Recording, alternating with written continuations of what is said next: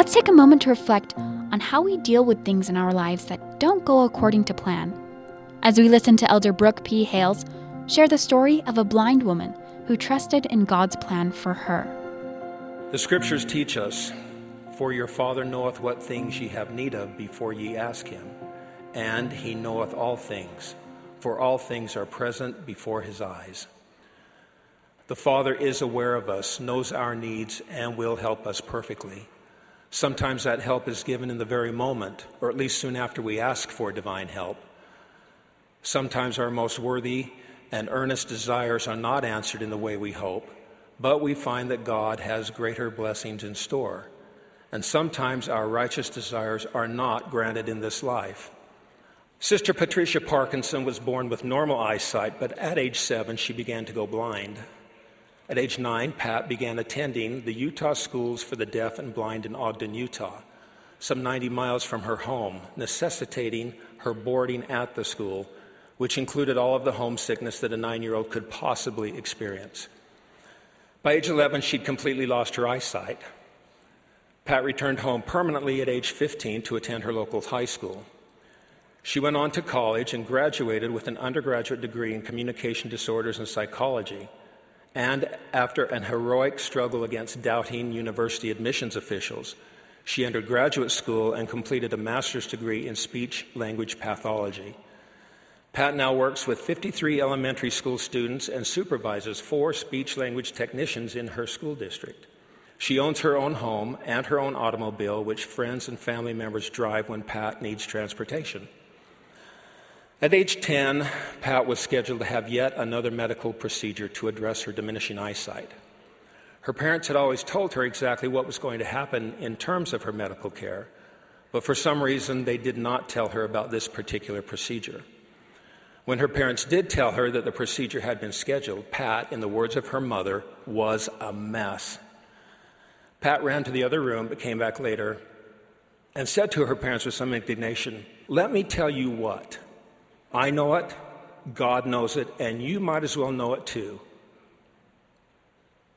I am going to be blind the rest of my life." Several years ago, Pat traveled to California to visit family members who were living there. While outside with her 3-year-old nephew, he said to her, "Aunt Pat, why don't you just ask Heavenly Father to give you new eyes? Because if you ask Heavenly Father, He will give you whatever you want. You just have to ask Him." Pat said she was taken aback by the question, but responded, "Well, sometimes Heavenly Father doesn't work like that. Sometimes He needs you to learn something, and so He doesn't give you everything you want. Sometimes you have to wait. Heavenly Father and the Savior know best what is good for us and what we need. So they aren't going to grant you everything you want in the moment you want it." I've known Pat for many years and recently told her that I admired the fact that she's always positive and happy. She responded, "Well, you have not been at home with me, have you?" "I have my moments. I've had rather severe bouts of depression, and I've cried a lot.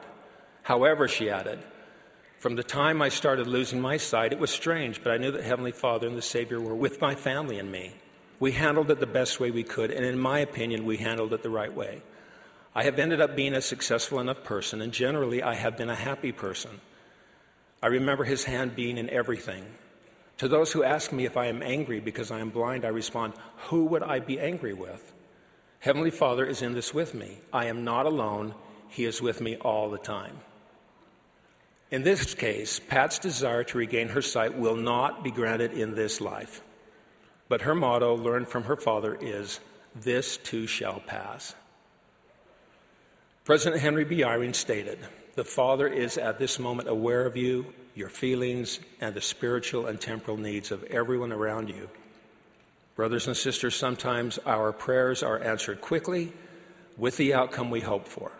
Sometimes our prayers are not answered in the way we hope for, yet with time we learn that God had greater blessings prepared for us than we initially anticipated. And sometimes our righteous petitions to God will not be granted in this life. As Elder Neil A. Maxwell said, faith also includes trust in God's timing.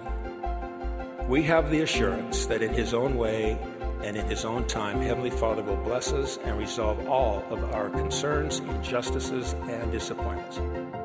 That was an excerpt from Elder Brook P. Hales' talk, Answer to Prayer. Thank you for taking a moment to reflect with us here on BYU Radio.